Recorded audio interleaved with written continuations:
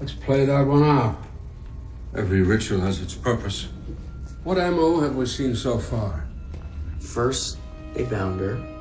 Then they ripped out her tongue, poisoned her, paralyzed her, forced her to swallow the cloth. Then the cuts, the internal mutilation, stabs. Then, as if that wasn't enough, they burned her.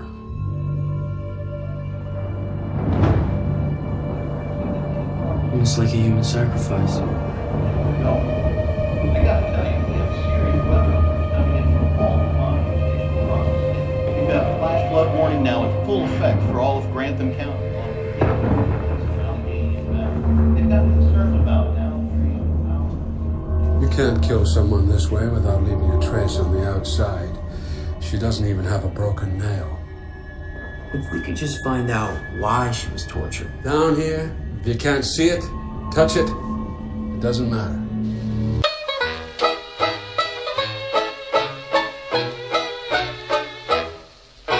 Mommy told me something a little girl should know. It's all about the devil, and I've learned to hate him so. She said he causes trouble when you let him in the room. He will never ever leave you if your heart is filled with gloom. So let the sun shine in, face it with a grin. Smilers never lose, and frowners never win. So let the sun shine in, face it with a grin. Open up your heart and let the sun shine in.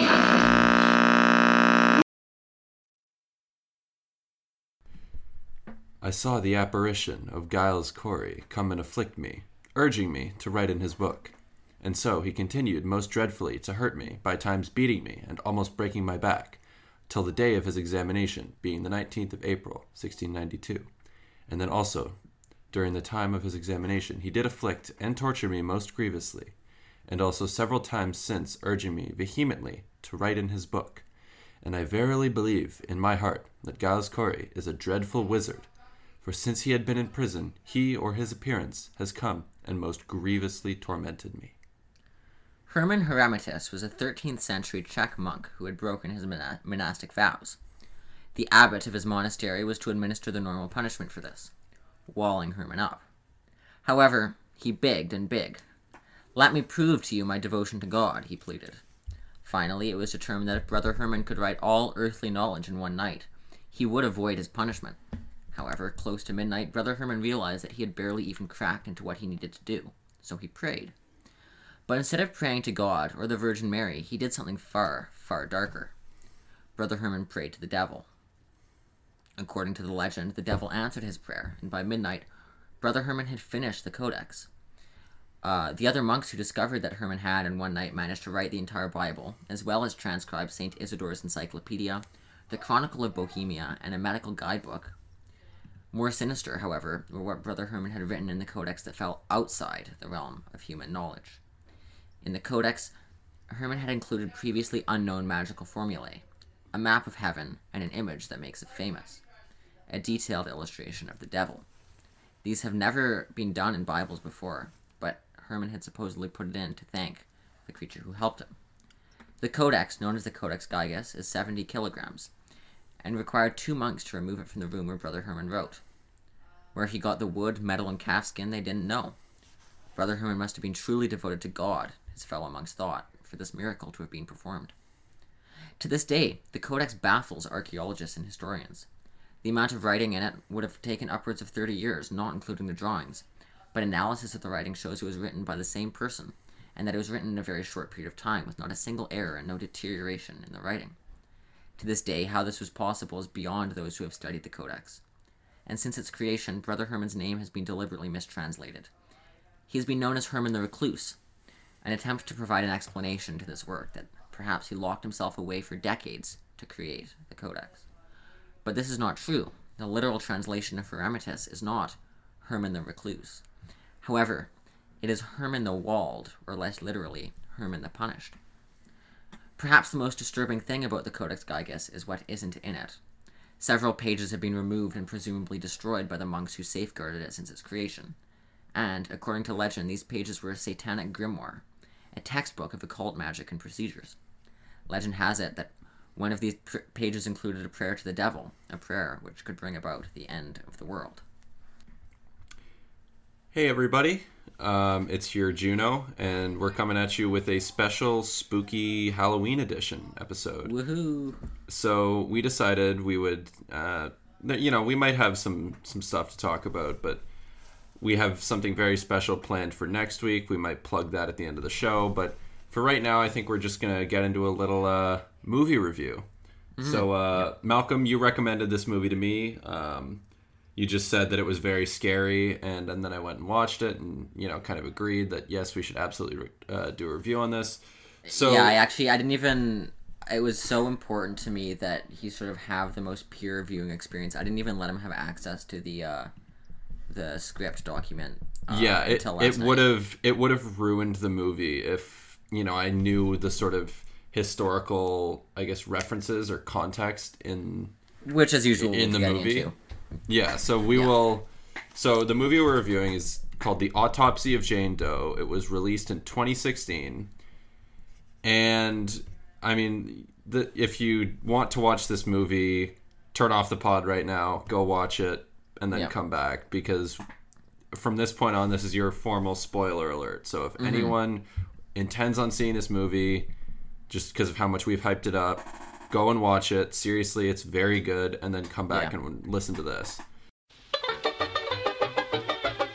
Mommy told me something a little girl should know. It's all about the devil, and I've learned to hate him so. She said he causes trouble when you let him in the room. He will never ever leave you if your heart is filled with gloom. So let the sun shine in, face it with a grin. Smilers never lose, and frowners never win. So let the sun shine in, face it with a grin. Open up your heart and let the sun shine in. When you are unhappy, the devil wears a grin. But oh, he starts to run when the lights come pouring in. I know he'll be unhappy, cause I'll never wear a frown. Maybe if we keep on smiling, he'll get tired of hanging around. So let the sun shine in, face it with a grin. Smilers never lose, and frowners never win. So let the sun shine in, face it with a grin. Open up your heart and let the sun shine in. Yeah, before we get into the, sort of actual review, I just want to say that probably the best thing about this movie maybe were its 3 stars. Brian Cox, Emile Hirsch, and Olwen Kelly. Just incredible acting. Really sold the movie. Yeah. It really... it seems like obviously there's some sort of suspension of disbelief for any horror movie. But, I mean, they do an excellent job of, I guess, keeping you involved. Especially I'm going to get into that. Especially Olwen Kelly. I mean, she did an incredible job as Jane Doe, who is having this, the quote-unquote corpse. We'll get to that. But she did an incredible job. I mean, her job is mostly to lay there. On a steel slab. Yeah, but, spoiler alert, when she starts moving, it really... I don't know, it becomes... you kind of get pulled into it. That's the thing, that's one of the things I actually really like about this movie, is that she actually doesn't move. So she doesn't move. It's just sort of things start happening. Yeah. Well, let's just get into the plot, right? Yeah, we'll... So we start off here with some cops, and they're investigating a brutal murder scene in a house in Grantham, Virginia. So an entire family and a construction worker who was renovating their basement are dead. But it's they're sort of dumbfounded. They don't know what's happened because there are no signs of forced entry, and it doesn't look like anybody inside actually did it. The sheriff concludes that it's almost like they were trying to break out of the house rather than someone else breaking in. So they're really confused as to what's going on here. And in the construction site in the basement, they find the body of this woman who is partially unearthed, naked yet completely clean, and dead but seemingly uninjured. She's marked as a Jane Doe, which is an unidentified dead woman. And so the sheriff sort of sees media attention, and he decides that by morning he needs an answer, any kind of answer. So then the sort of next scene is at the Tilden family morgue, where the son Austin and his father Tommy are performing an autopsy on a badly burned body from a house fire. So Austin, the son, believes that the man died of his burns, but Tommy, his father, shows to him that he had fallen and hit his head before he was burned, with, the message here being that, you have to look maybe a little deeper, because the answer will not be on the surface, because, the man's body is obviously burned, but there's a skull fracture that indicated that was what the man died of. So Austin's girlfriend Emma shows up for a date, and he reveals that he wants to, quit the family business, but because his mother killed herself 2 years prior, he needs to help his dad at the morgue. Or rather, like, he wants to help his dad. He wants to help his dad out. And Tommy explains to Emma how it's a morgue tradition to tie bells to the ankles of corpses, because in the past it was hard to tell if they were dead or just comatose. Which was, I was watching that and I'm like, oh, okay. So that's where this movie is going. The villain, that was my initial thought was, the villain's obviously going to be the body, right? And she's obviously not dead if Tommy is saying this right now. It takes you on a spin, this movie. Yeah, because the whole time you're, okay, so when does Jane Doe wake up and start, walking around, punching people? Yeah. Yeah, and so... And spoiler alert, she never really does. She never moves. The entire movie. Yeah. Which is, first of all, again, incredible feat for the actress, but also really big subversion. And I feel like I've seen a lot of people who are like, I want to see a sequel. But I feel like... A sequel would ruin this movie. Like, there is something sort of naturally unsettling about corpses and autopsies that they, I think, really play up quite effectively here. And just this idea of her moving around sort of actually does retroactively sort of make it less scary. Anyway, right before they leave... It's sort of like... Oh, go ahead. It's sort of like, people... Have you seen the Netflix show You, based off that novel? No, but I know what it's about. Guy? I know what it's about. The concept is interesting for one season, and then as soon as you get to the end of You, season 1, I won't spoil it, but you get to the end and you're like, okay, so that's what the main character is like. Yeah. So, all the sort of suspense and maybe he'll become a better person is just gone. Yeah. So it kind of ruins it making a second season. And the same thing would happen for this movie. Yeah.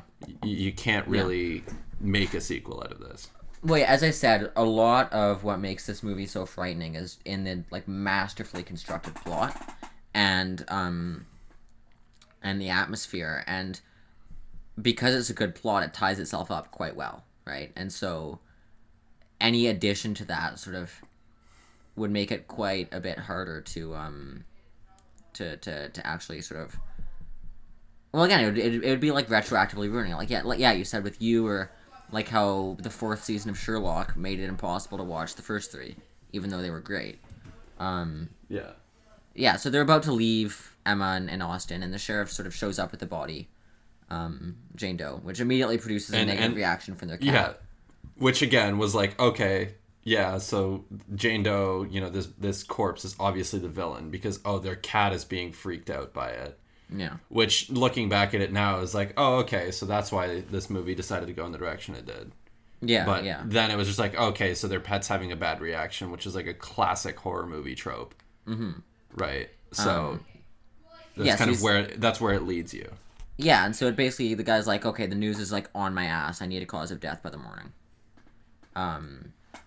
And so, Tommy and Emma postpone their date. There's this whole thing, and then he's like, 11 o'clock, come back. I'll take you out to the movies. Whatever, right? And, he needs to help his dad. His dad was originally going to do it alone, but Austin decides that he should help him out. And so they begin recording. They've got their, typical autopsy setup. If you've ever seen the movies, you know you got the microphone above them, you've got the camera, the video camera, and the Polaroids, and so they sort of explain, I guess, for the benefit of the viewer, that this autopsy is going to take place in several stages. You start with a surface level examination of her skin, of her outsides. Then you open up the chest cavity, you examine her organs, and then, finally, you open up the head. And they're listening to the radio the entire time, and the disc jockey's like, okay, this weather is very clear. It's going to hold that way for days.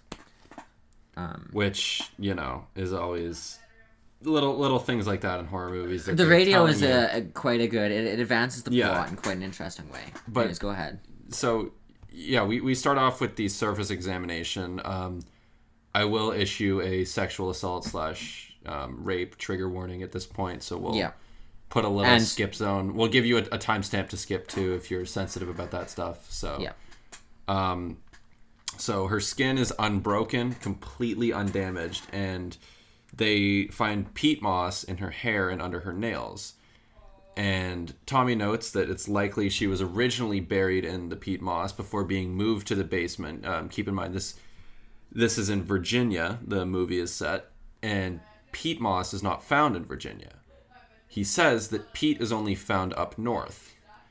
We've got deposits in Ontario, but he means... Without spoiling too much, because we're going to get into it, there are a lot of peat moss deposits, in Ontario as well as in Massachusetts.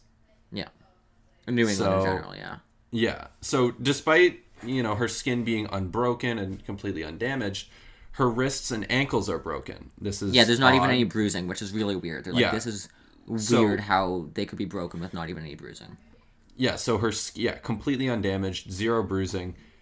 And Tommy says that he's seen this before in a sex trafficking case. A rape kit comes back positive, so this sort of leads Tommy to believe that this was a sex trafficking case. Yeah. A fly crawls out of her nose in the middle of this scene, and it's like sort of little things like that all throughout the movie that, don't necessarily... It's not like it's jump scares the whole time, but it's just a very deeply unsettling movie. Yeah, well, it's like, her nose sort of starts to twitch, and you're like, what the hell? But then it's just it's a fly. But even so, it's kind of like, what the heck? Yeah. And so Austin, who's taking the pictures for their investigation, decides to open her eyes and discovers that her eyes are entirely clouded over. So, which tends to happen if you've been dead for a very long time, even though she hasn't decomposed at all. So this is sort of it's contradictory. It's as if she was, the rest of her body is indicating that she was, very recently murdered, but her eyes are completely clouded over. Yeah. Well, they don't even know if she was murdered necessarily. Yeah. But they don't know why she's dead. But, like, her body, the condition of her body is someone who's not been dead for a long time, except for her eyes, which are. Yeah. So Austin also opens her mouth and finds that her tongue has been severed, but they find that it was torn out rather than cut out, and she's also missing one rear molar. And the final thing that they notice in this scene is that her waist is small for her body, which is just a sort of, I guess, an odd thing that they just sort of would note in an autopsy. Yeah, and so they're like, well, let's wait till we open her up. And they do. So they move on to the next phase. So they open up her chest cavity. Hamish, I'm recording. And so they're shocked to see that when they cut into her, the typical in her blood, she bleeds like a fresh corpse. A few hours dead, despite her eyes. And they're like, well, what the hell is going on? Meanwhile, the radio sort of comes into focus again, and they're warning of a sort of a freak storm. And then it sort of seems to tune itself, shifting first to the noise of a woman screaming, and then to this song, Let the Sun Shine In by the McGuire Sisters. So here's another horror movie trope that they kind of play with. You're Which sort is of creepy... here's a creepy old song. Yeah, you will have heard the relevant part of it in the sort of opening that we've put together.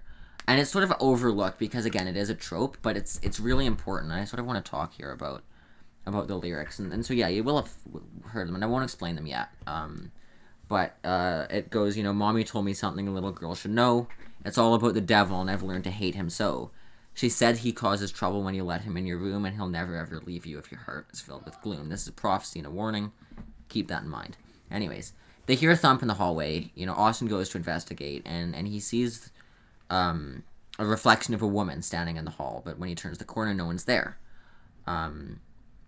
He then discovers their cat severely injured, and so they put it out of its mercy and incinerate the body. Tommy says the cat was the last thing they had of his wife.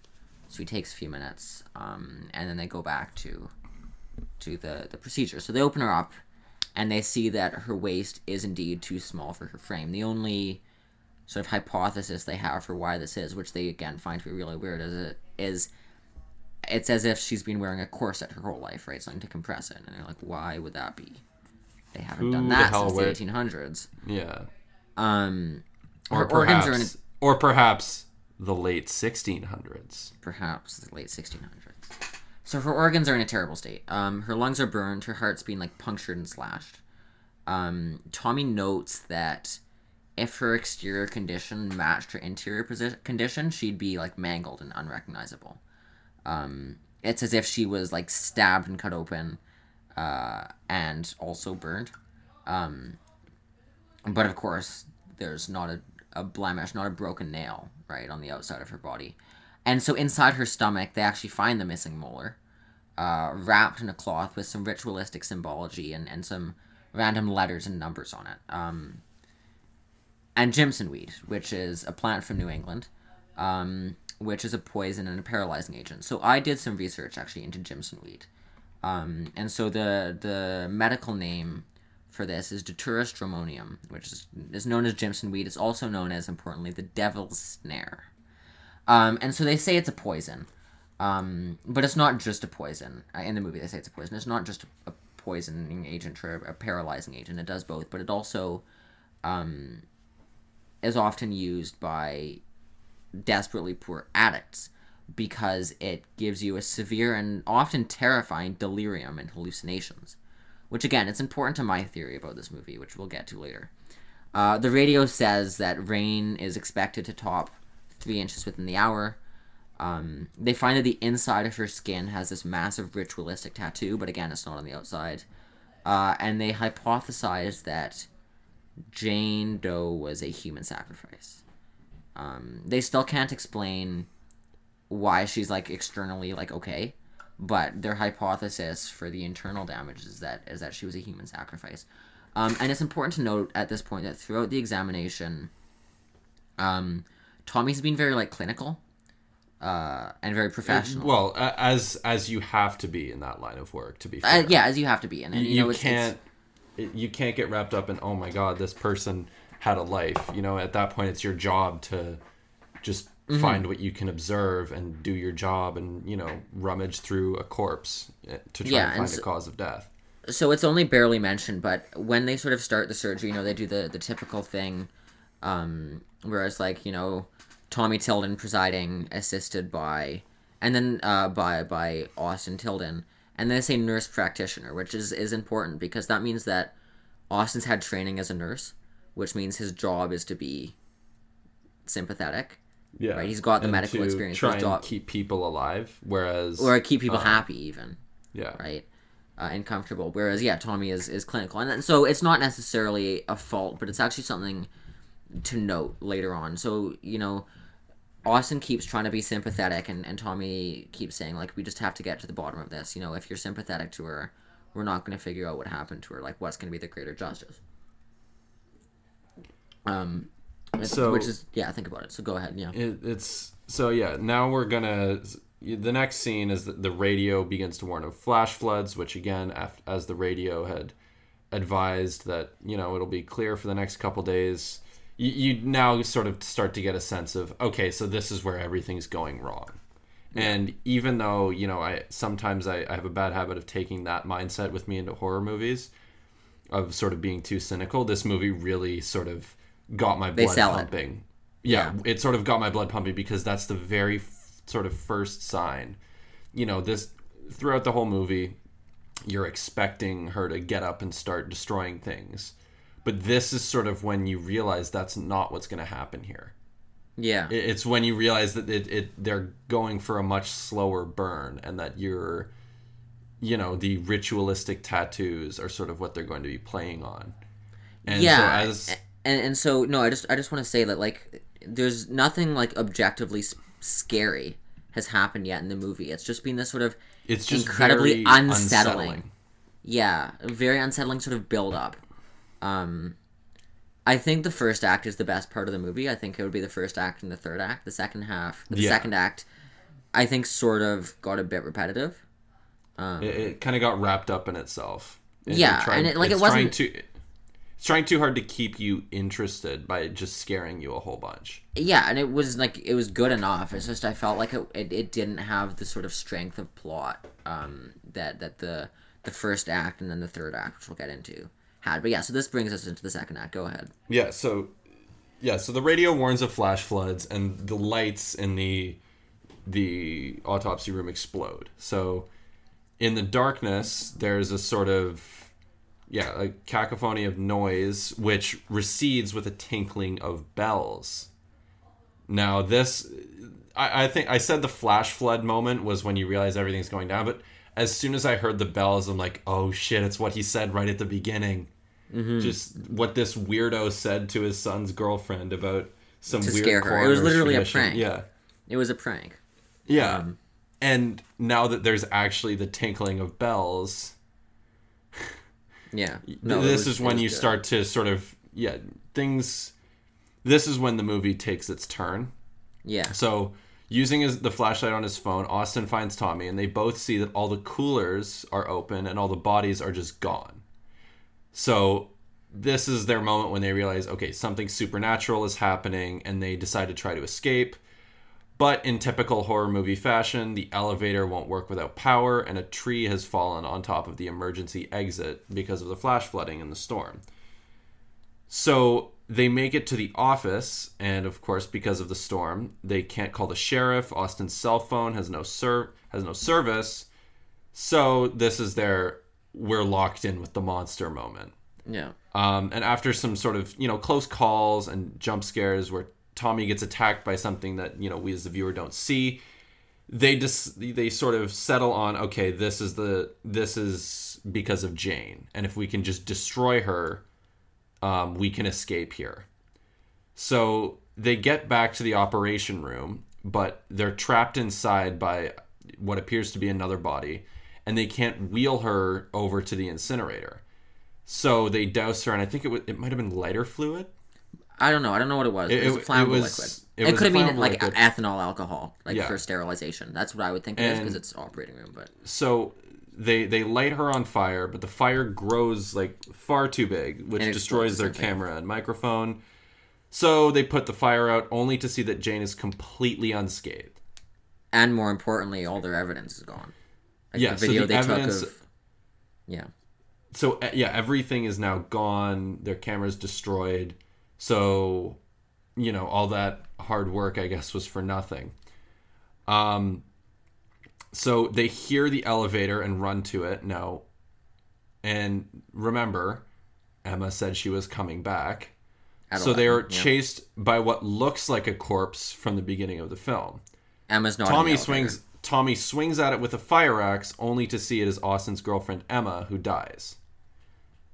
So the father and son have a heart-to-heart shut in the elevator, where Tommy explains how unexpected his wife's suicide was, and that he called her his ray of sunshine because she was always unhappy. She was always happy. Sorry. She was always happy. I wrote that wrong. And he blames himself for not looking deeper inside. Yeah, and this is important here. Again, remember, ray of sunshine is important to the song, right?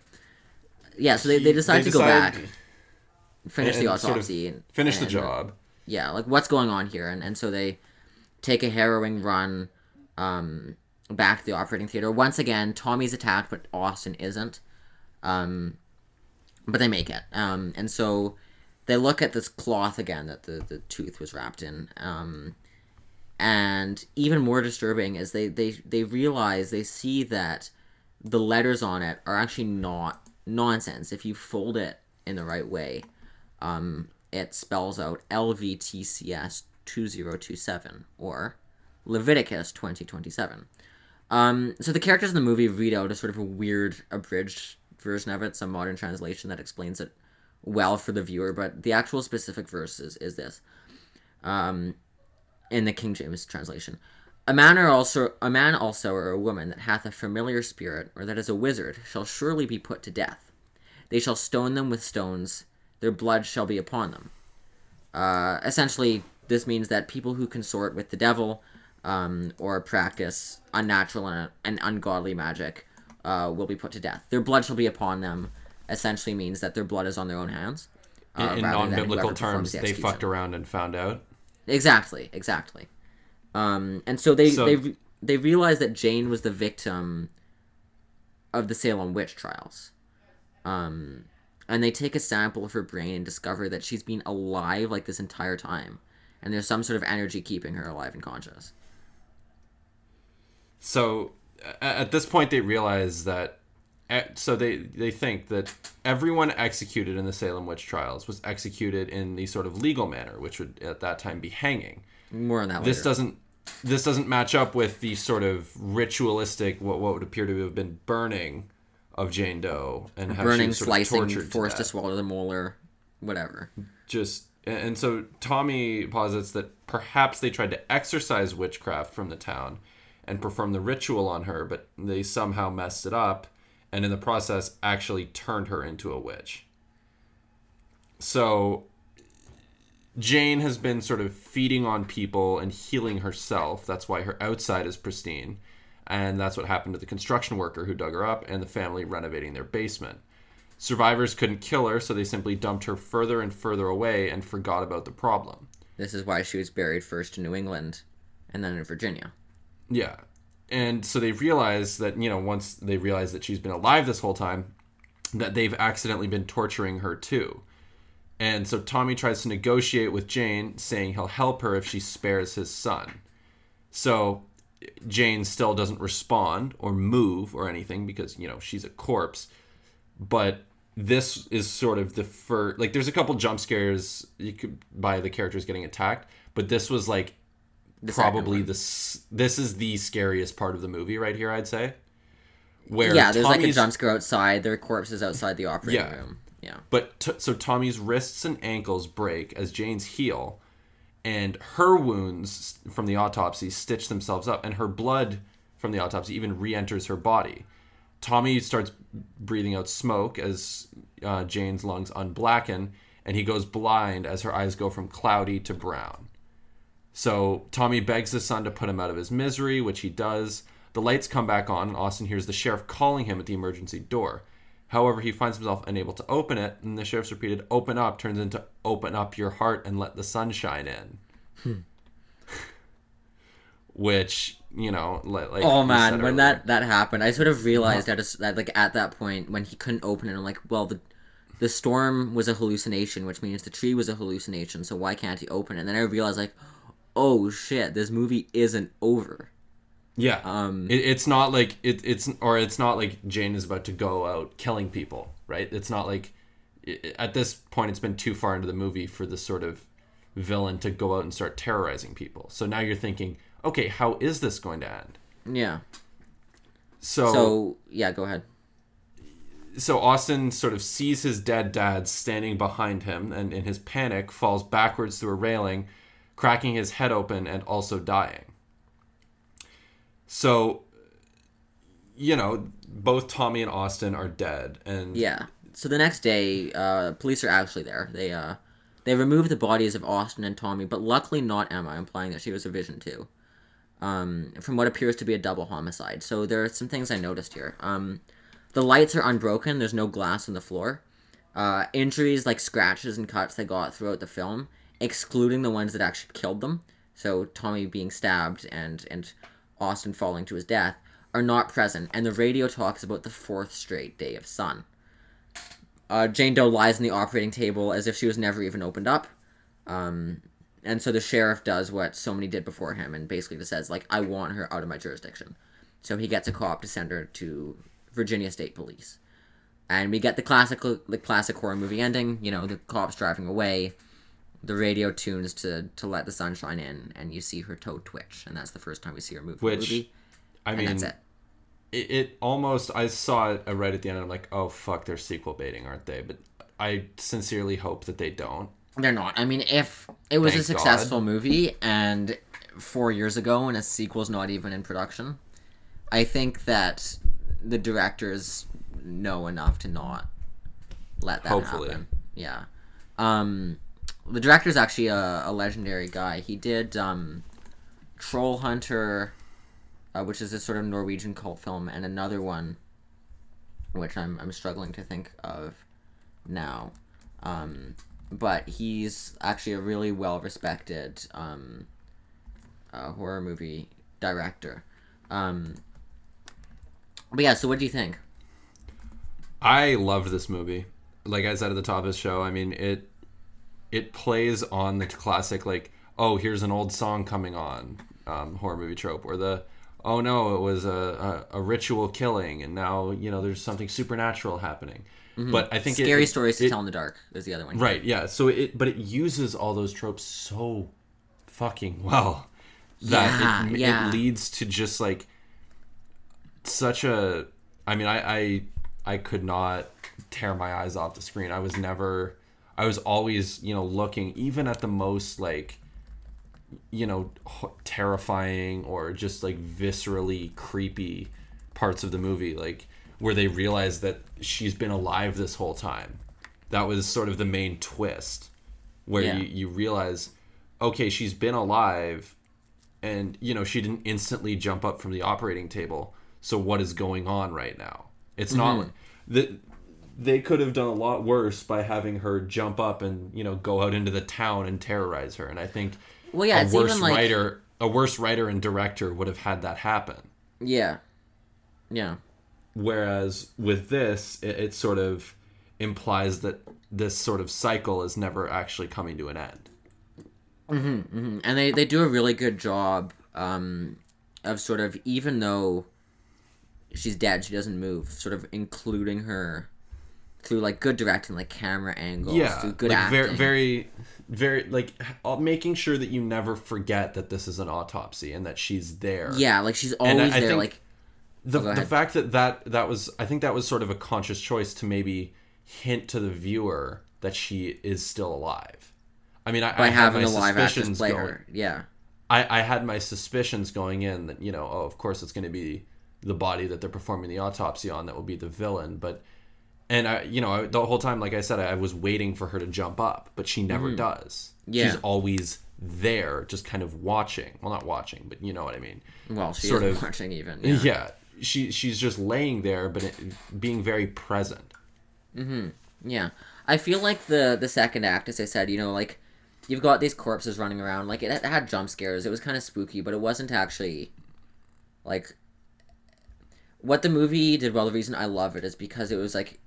It's very unsettling, very creepy, and I feel like you sort of lose that when the foil or like dead bodies running around, and again, good effects and everything, you know, like these people without faces and stuff like that, but and it advanced the plot well enough. I felt like in any other movie it would have been great. But in this one, it just didn't live up to the first act or the final one. Yeah, it was a great like act of a horror movie, but just not for this one, because that didn't appear to be the sort of ambiance that they were going for. Or when that started happening, I was thinking, okay, this is the moment where we realize that, yes, it is Jane Doe, and she's controlling all the corpses, and they have to destroy her in some way. Mm-hmm. And when that sort of subsides, and we see that both Austin and Tommy die, it's sort of... You realize, okay, why was that in the movie? Like, it's obviously there for a reason, to show that she's the sort of main supernatural force here, but it kind of undermines that otherwise, you know, fairly well directed and shot, you know, jump scare sequence, right? Or when they're having their emotional, like, heart to heart in the elevator. But then you sort of get to the end and you realize that didn't really do much for the plot. It was just to sort of, I don't want to say pat. Well, I feel like the emotional heart-to-heart in the elevator did, and if the entire bit with the bodies walking around was to get them to the point in the elevator, which I think was the emotionally maybe the second strongest part in the film, like right after the part where they sort of realize she's alive. I think it was worth it. I just feel like it was weaker than the rest of the movie. Yeah.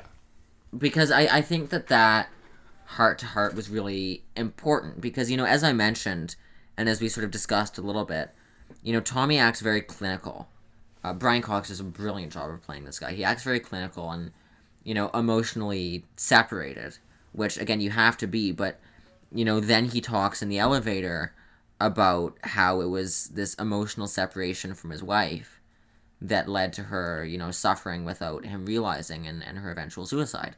And then you realize that, you know, with Austin being the stereotypical young guy in the movie and Tommy being the stereotypical older guy, you know, with Austin freaking out way earlier and being like, we got to get out of here, and Tommy being rational or whatever, you sort of realize that he actually hasn't grown. It's this emotional distance that he feels even from this woman that he's performing an autopsy on. That he recently realized was still alive for all of it. Well, no, even that, I mean, they don't even know she's alive at that point. It's just that it's this overarching theme that this guy's main character flaw is that he doesn't know how to connect with people, you know, emotionally, except maybe his son. But maybe it's women. I think that there's a big feminist theme throughout. I'm gonna get into that in a minute. Right. We see the only time we see him showing any sort of emotion is when he's sort of pleading for her to spare his son. That's the only. It's only when Jane Doe is obviously this sort of supernatural force that could more or less wield Lovecraftian powers. Yeah. It's only at that point that he shows any sort of emotion. It is a very Lovecraftian film. I don't know if it's about showing emotion. I think it's more about connections. You know, like he was unable to connect to his wife, and he's unable to sort of empathize with Jane Doe. And I feel like, you know, I wanted to talk about this. She, I think, is honestly the protagonist of this film. Because she warns them. She warns them over and over and over. I'm actually of the opinion that the cat didn't die. Mostly because I don't like to see that.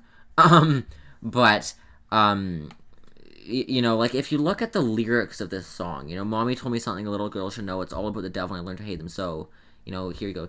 She said he causes trouble when you let him in your room. He'll never ever leave you if your heart is filled with gloom. And then saying, yeah, let the sun shine in, face it with a grin. Smilers never lose and frowners never win.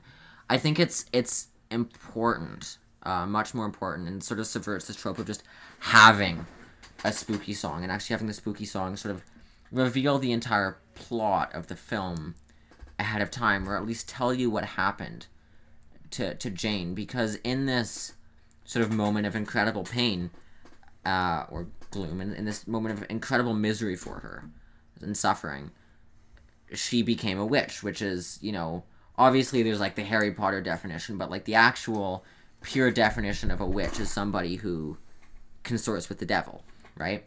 And so like she straight up says here that like in her misery or in her suffering, the devil came in and inhabited her, right? And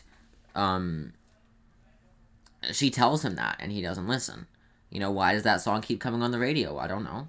And whereas Austin, as a nurse, somebody whose job is to be emotionally in tune with his patients, he understands that. And I think that's why, in a sense, like, she is almost unconsciously doling out everything that happens to her. Like, all of this suffering she's been through for 350 years. She sort of doles out. And it's they note it themselves. Like, they're sympathetic to her in the end, and they're like, we're just in her way, right? Which is why, in a sense, she heals by causing the same injuries to other people. And so, I do think, you know, it's important, that scene specifically where he notes that he was emotionally distant from his wife, and that's what led to her dying. I think that, this almost harkens back to the old Greek narratives of like the fatal flaw, right? And that his fatal flaw, what ruins him in the end, is that he is unable to move, like to grow past that. He's unable to take a lesson from his wife's suicide, even though he acknowledges that's what happened. He's unable to understand that, which I think is pretty interesting. I think that it him becoming the accidental antagonist of that film, simply by lacking emotional Doing his growth. job. Yeah, doing his job, but lacking emotional growth is a really sort of interesting twist to have. But I also like this idea that the antagonist of the film, in a sense, the person who is making our main character suffer, is also the good guy, and that's obviously Jane, and that she provides these warnings for people, right? And she tries to warn them. She tries to scare them away. Yeah, So look, if I'm doing an autopsy, and I went in to inspect the chest cavity, and there was a ritualistic tattoo only on the inside of the body, I don't give a shit what the sheriff says. I'm out of there. I'm out of gone. there. Yeah. Oh yeah. Or even if you're in an underground compound and the radio's like flash flooding, I'm out. So that's I think if we were in this movie, we simply would have survived and not cut her open. I think we're just built different. I'm built different. Yeah. I simply would have walked out and handled it. I would have dealt with the sheriff. Yeah. I would have said no, thank you, sir. But on a more serious note, she does sort of provide a warning, and she attempts to scare them away. But then they think, no, the only way out is through. So we just have to finish this autopsy. And then when that doesn't work, we have to kill her. Yeah. It's only, when she's obviously an actual threat that they decide to try to communicate with her. And, or at least Tommy. Says, I'm much more sympathetic. Yeah. Tommy says, Austin's just a good boy. Austin's a good boy. Tommy says, spare my son, and then Jane's like, yeah, okay, sure. Yeah, and so I think it's important, I think there are two more things I want to get into before we start talking about some history.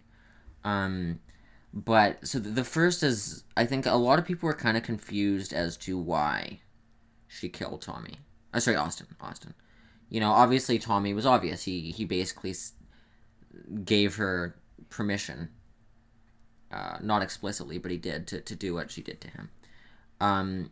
But I think that, as I mentioned, a witch is quite explicitly somebody who communes with the devil, or is in league with the devil. And I think, as we all know, when you make a deal with the devil, your terms are fulfilled no matter what.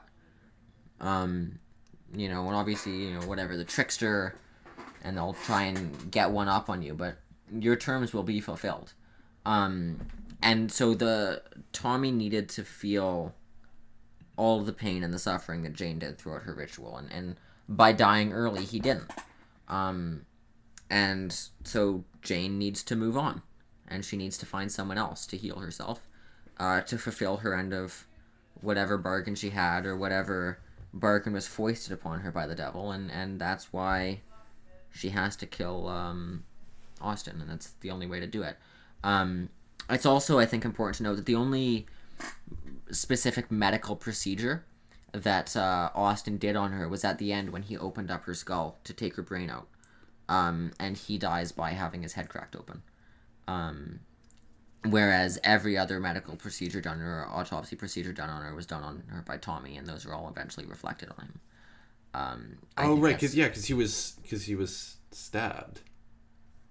Yeah, he got the lead autopsy. Yeah. Well, that's how he dies, but in the end, like, whatever, the eyes cloud over, the wrist break, like, all of the stuff he was examining gets transferred over to him, except for the head being opened up. And the head being opened up happens to Austin, which is the one thing that he did. I think that's I just sort of thought of that. And I think that's kind of interesting. But no, I think, honestly, it was more of just Jane having to fulfill her end of whatever contract she had. But they don't, obviously they don't spell any of this out. It's sort of there for you to read between the lines, and, you know.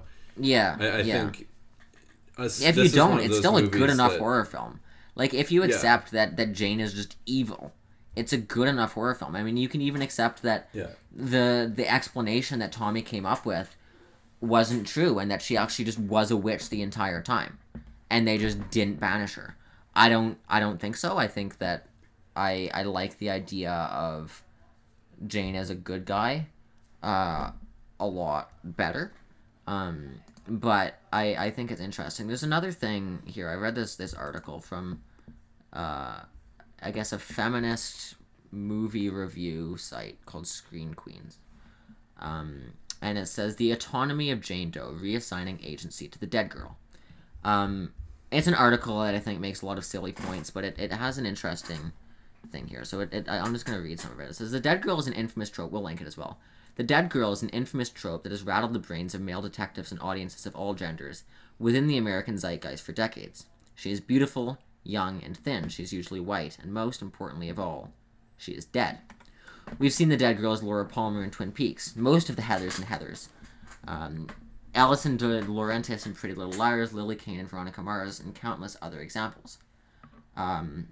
Americans love to romanticize and fetishize the death of women for the sake of entertainment. While this genre can provide women an outlet for her fears, the image of the dead girl is looming over a vision of an idealized American society, further desensitizing us to the reality of the mass amount of violence against women. The Autopsy of Jane Doe, directed by Andre Overdahl, works to fulfill the narrative of a revenge film from a different angle, giving agency back to the dead girl without her ever moving a muscle. So it goes into a review, and it basically says that, you know, instead of, it's sort of, the point they try and make that they like about this film is that it or the author specifically, her name is Taylor Hunsberger, that she likes it because she sees it as a revenge film. And, you know, normally the revenge film is like, my wife died, and so I'm going to go kill everyone who did this to her. Right? Sort of this John Wick type of thing, except instead of a dog, it's a woman. That happens all the time. Right? Or even if it's revenge, like, what's that shitty Netflix show? 13 Reasons Why? There's a perfect example of a dead girl just being exploited the hell out of.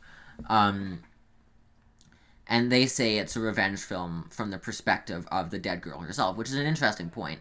The only thing I sort of disagree with is that throughout the article, the author, she talks a lot about how Tommy and Austin kind of deserve it, and you should be cheering Jane on as she like murders these people or kills these people. I think it's a bit far. I do think, though, that there are a lot of really interesting feminist undertones to this film, because in a sense it does give, the central point of this article, I think, is a good one, that it does give agency back to this woman who was tortured to death by a patriarchal theocratic society, and she basically, just as she was innocent, she takes it out on the innocent, and it's, I think, completely subconscious, and she is well-meaning enough, but it just happens. Which, first of all, is sort of an interesting reversal of this idea of what happened during these witch trials, which we'll get into in a second. But yeah, also, I mean, it was just sort of something that happened to her. Yeah. And that, you know, she's not necessarily evil. She's just sort of, like you said earlier, holding up her end of the bargain with the devil. Yeah. Which she was, again, forced into. But in a sense, it still gives her agency back, because this is the first time she's able to exercise power. But yeah, so I want to get into a little bit just the Salem witch trials, because I think it adds this interesting historical context. So there's sort of actually, no, you go ahead. I want you to read out, because I think it provides context, this sort of letter from an important priest to the legal system. This was a deposition, wasn't it? Well, it was sort of advice that the judge asked for from a priest in Salem Village. The afflicted state of our poor neighbors that are now suffering by molestations from the invisible world, we apprehend so deplorable that we think their condition calls for the utmost help of all persons in their several capacities. We cannot but, with all thankfulness, acknowledge the success which the merciful God has given unto the sedulous and assiduous endeavors of our honorable rulers to detect the abominable witchcrafts which have been committed in the country, humbly praying that the discovery of those mysterious and mischievous wickednesses may be perfected. We judge that, in the prosecution of these and all such witchcrafts, there is need of a very critical and exquisite caution, lest by too much credulity for things received only upon the devil's authority, there be a door opened for a long train of miserable consequences, and Satan get an advantage over us, for we should not be ignorant of his devices. As in complaints upon witchcrafts, there may be matters of inquiry which do not amount unto matters of presumption, and there may be matters of presumption which yet may not be matters of conviction. So it is necessary that all proceedings thereabout be managed with an exceeding tenderness towards those that may be complained of, especially when they have been persons formerly of an unblemished reputation. When the first inquiry is made into the circumstances of such as may lie under the just suspicion of witchcrafts, we could wish that there may be admitted as little as is possible of such noise, company, and openness as may too hastily expose them that are examined, and that there may be no thing used as a test for the trial of the suspected, the lawfulness whereof may be doubted among the people of God, but that the directions given by such judicious writers as Perkins and Bernard. 2 judges at the time, I believe. Yeah. Presumptions whereupon persons may be committed, and much more, convictions whereupon persons may be condemned as guilty of witchcrafts, ought certainly to be more considerable than barely the accused persons being represented by a spectre unto the afflicted, inasmuch as it is an undoubted and notorious thing that a demon may, by God's permission, appear, even to ill purposes, in the shape of an innocent, yea, and a virtuous man. Nor can we esteem alterations made in the sufferers by a look or touch of the accused, to be an infallible evidence of guilt, but frequently liable to be abused by the devil's legerdemain. We do not know whether some remarkable affronts given to the devils by our disbelieving those testimonies whose whole force and strength is from them alone, may not put a period unto the progress of the dreadful calamity begun upon us in the accusations of so many persons, whereof some, we hope, are yet clear from the great transgression laid unto their charge. Nevertheless, we cannot but humbly recommend unto the government the speedy and vigorous prosecution of such as have rendered themselves obnoxious according to the direction given in the laws of God for the detection of witchcrafts. Yeah. So what's interesting about the Salem trials is that they actually were exactly that. They were trials.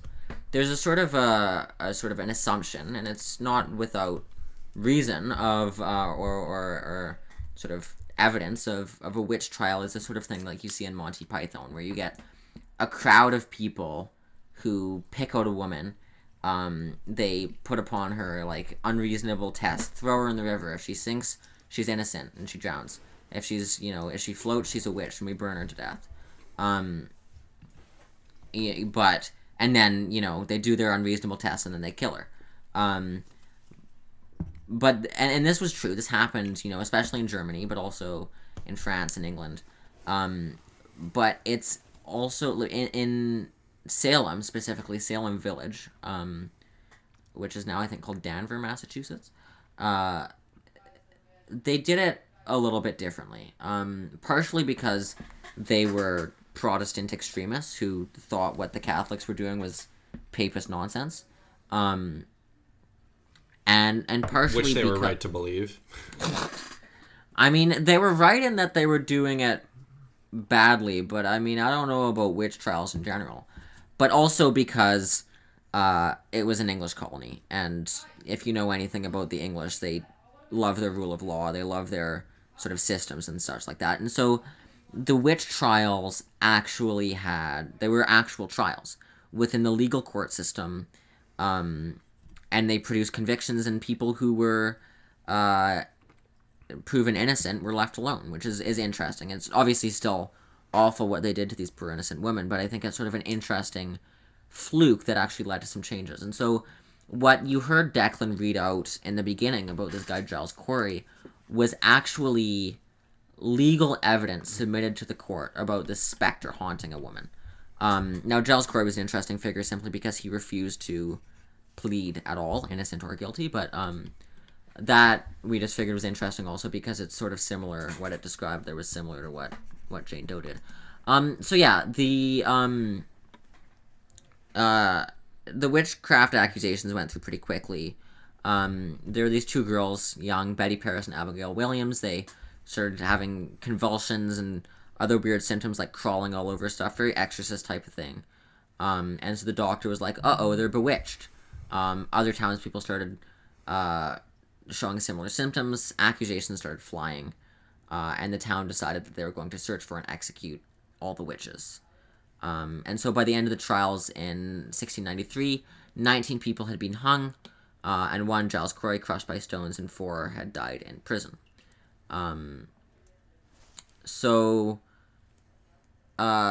There is a lot of people try explain why this happened. Declan has an interesting theory that some historians believe that I think we'll get into in a second.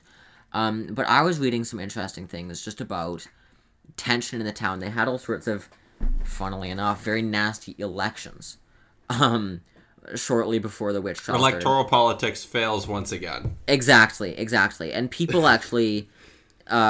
I've seen some, like, analysis of the actual, like, geography and layout of the town and how it sort of made sure that, unlike other small towns, there was no togetherness. In a sense, like, wasn't this idea of pulling together. It was People sort were of still your isolated from household? each other. Sorry? It was sort of your household in their layout? Yeah. And so there was less this idea of, like, the town having responsibility to itself. People didn't pull together. They were more isolated from each other.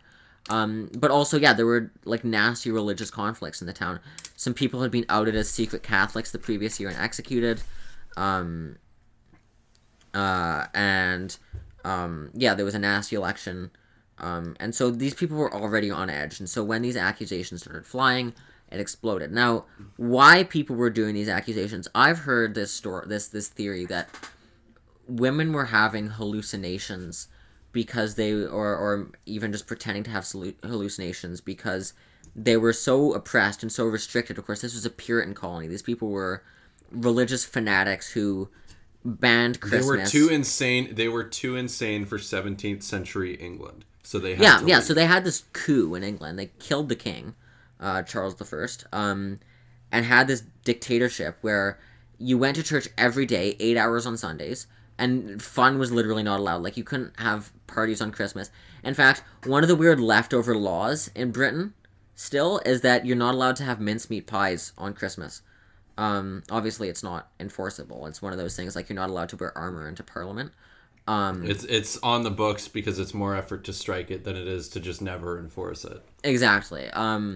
But that's sort of a result of this. So, yeah, So Charles I is executed, and then I think about 20 years later, Charles II comes back, kicks the Puritans out, and then... Because they're fucking weird. Yeah, begins A, decades-long party, and B, probably the only case of justified religious persecution ever in England. You know, they start being proper Anglicans again. And so all the Puritans go, and they've got this idea, like, we're going to build this Puritan utopia in the New World, so they go to the colonies. And so this is sort of the context. So these women were incredibly repressed. Like Handmaid's Tale is based... I mean, as much as it's a lib thing to bring up Handmaid's Tale, especially now, it was based off of this sort of Puritan... Like, the outfits and everything, these Puritan societies. And so, this idea that, like, these witch trials for these young girls were the only opportunity for them in their lives to exercise any power or any autonomy was to make these accusations. And there were racial aspects to it as well. And there were class aspects to it. You know, the people who were accused tended to be people who, one of them was a slave, one of the first people, Tituba, and often people with no support networks, you know, old women, divorcees. And there are even theories that people were accusing people because if you were convicted, your property went to the church and then it was sold. So if you wanted a bigger farm, you would accuse somebody of witchcraft, which is really sad. It's kind of heartbreaking what happened to this town. And a lot of people died in a horrible fashion. But Declan has this interesting theory that a lot of historians have about psychoactives. I'm surprised, Malcolm, that you had never heard of this angle when we were just talking before we went live, because this is, I think, there's the sort of angle of, oh, well, you know, they were repressed and the women were repressed and this was sort of the way that they would, you know, act. And even that the repression itself caused hallucinations. Yeah, and so there's now a sort of historical, I don't want to say consensus because it's still sort of up for debate, but there was a study done in, I want to say in the 70s, because that's 1976, Dr. Linda Caporiel of the Rensselaer Polytechnic Institute. They may have been suffering from a sort of, I guess, food poisoning because of a psychoactive fungus that can grow in rye bread, which is, of course, what they were growing and eating in these communities. So the theory, I guess, suggests that the two girls who, you know, had their hallucinations and they're climbing on furniture and their, you know, exorcist moment, that it was merely just them tripping off of whatever psychoactives may have grown in this rye bread. The disorder is called ergotism. Yeah. Yeah. So it's, I guess, one perspective and a sort of explanation as to how this could have happened. I mean, I think it may have been a sort of combination of both, because they were so repressed. The psychoactives kind of, you know, their effects were amplified. Mm-hmm. Yeah, so it says here, I'm just reading Britannica, sort of the scientific thing. So it says, with the exception of a few events which are typically attributed to groupthink and the power of suggestion, as I was talking about, the behavior exhibited in 1692 fits the bill of rye-induced ergotism. Ergotism forms in rye after severe winter and damp spring, conditions that Caporiel and other historians claim were present in 1691, and therefore affected the rye harvested for consumption in 1692. After the rye plant contracts ergot, fungus grows and replaces the shoots in the grain with sclerotia. Ergot sclerotia are purple-black growths that contain lysergic acid and ergotamine. Since medical knowledge was sparse, presence of darker shoots on rye was probably thought to be a product of overexposure to the sun, so it was likely eaten despite being poisonous. Another thing that I found here is that apparently the Aztecs actually cultivated this because they knew about its psychoactive properties. So for their rituals, they would actually use... That's so interesting. So they would use the lysergic acid, amide, which is closely related to LSD. So they would actually cultivate it because they knew what it would do. Aztecs so for their be ritual, like, bro, Aztecs, I am tripping balls on ergot right now. But I have a basketball game that decides whether I get my head cut off right now. Hell yeah. Hell yeah. Dudes rock. Yeah, so it says it's also called St. Anthony's Fire, which I'm sure you've heard of. It causes severe convulsions, muscle spasms, delusions, the sensation of crawling under the skin, and in extreme cases, gangrene of the extremities. And hallucinations. Which, you know, I would be pretty freaked out if I just ate some bread and then all of a sudden I was feeling insects crawling under my skin. Yeah, and seeing hallucinations and having delusions. Yeah, oh yeah. It makes sense. And so yeah, it says like that most of the people who were accusing were young girls, which is important, that these people were young. They were like 10, 11, 12. Their immune systems hadn't fully developed, so they were more susceptible than the adults. Which is a really interesting... And then, of course, you get more where I'm coming from, my angle of you know, the suggestibility, the groupthink, and the repression of women from among the adults, which really feeds into it, which is really interesting. And, you know, if people are talking about how abrupt things stopped, it's simply because Salem ran out of grain. Yeah. Yeah. As many Puritan communities did. But just think, if the weather in 1691 had been slightly different, we likely would not be reviewing this movie for you guys. Or possibly, yeah. Yeah. The butterfly effect is fucking crazy. Yeah, yeah. But, and so the article still says, like, there is, however, still much debate over whether or not this theory should be accepted. Many social psychologists insist that the actions of the girls can be attributed to social and political unrest, and that ergotism doesn't factor into certain social aspects that could really explain what happened. You know, such aspects include Reverend Paris's possible ulterior motives. That's what I was talking about with the election. They elected the reverends. And the immense amount of stress put on the population during 1692 due to a smallpox outbreak and a quickly expanding population. And yeah, we'll never really know. But but I think everyone agrees that there were no witches in Salem.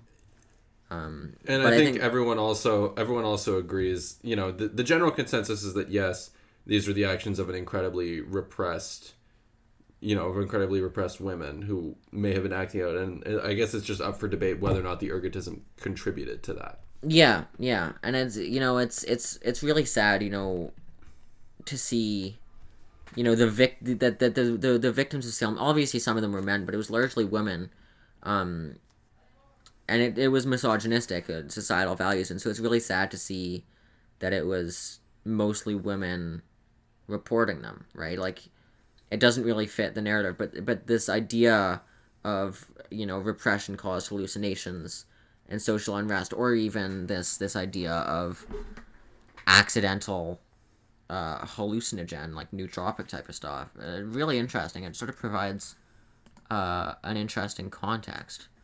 I don't really think we have much more for you today. No, I think that was, we're just about at our target hour 10 runtime. Well, there you go. So I think with that, we're just going to let you guys know that we will be live streaming the election on twitch.tv/JunoBeachPod. I managed to grab the username. Very proud of that. Hell yeah. So we will be live November 3rd. 1 week from the time of recording. Yeah, Jesus. well, and probably Sounds the time weird we'll when get you this say it episode like if that. nothing goes wrong. Yeah, so we will be live streaming twitch.tv/JunoBeachPod. Both Malcolm and I will be there. We might have some audience participation, and we'll pretty much just be watching the next stage of the American Empire, which should be fun. We'll try to fill the air with some analysis, maybe just humorous commentary. Let the people talk. I'll probably try and find a CNN feed. Yeah. Or maybe Fox if we want to get really unhinged. We could do anything. We'll be watching Florida, obviously, very closely. So yep. As Florida would start to come in, that will, we'll give our official Juno Beach calls the election.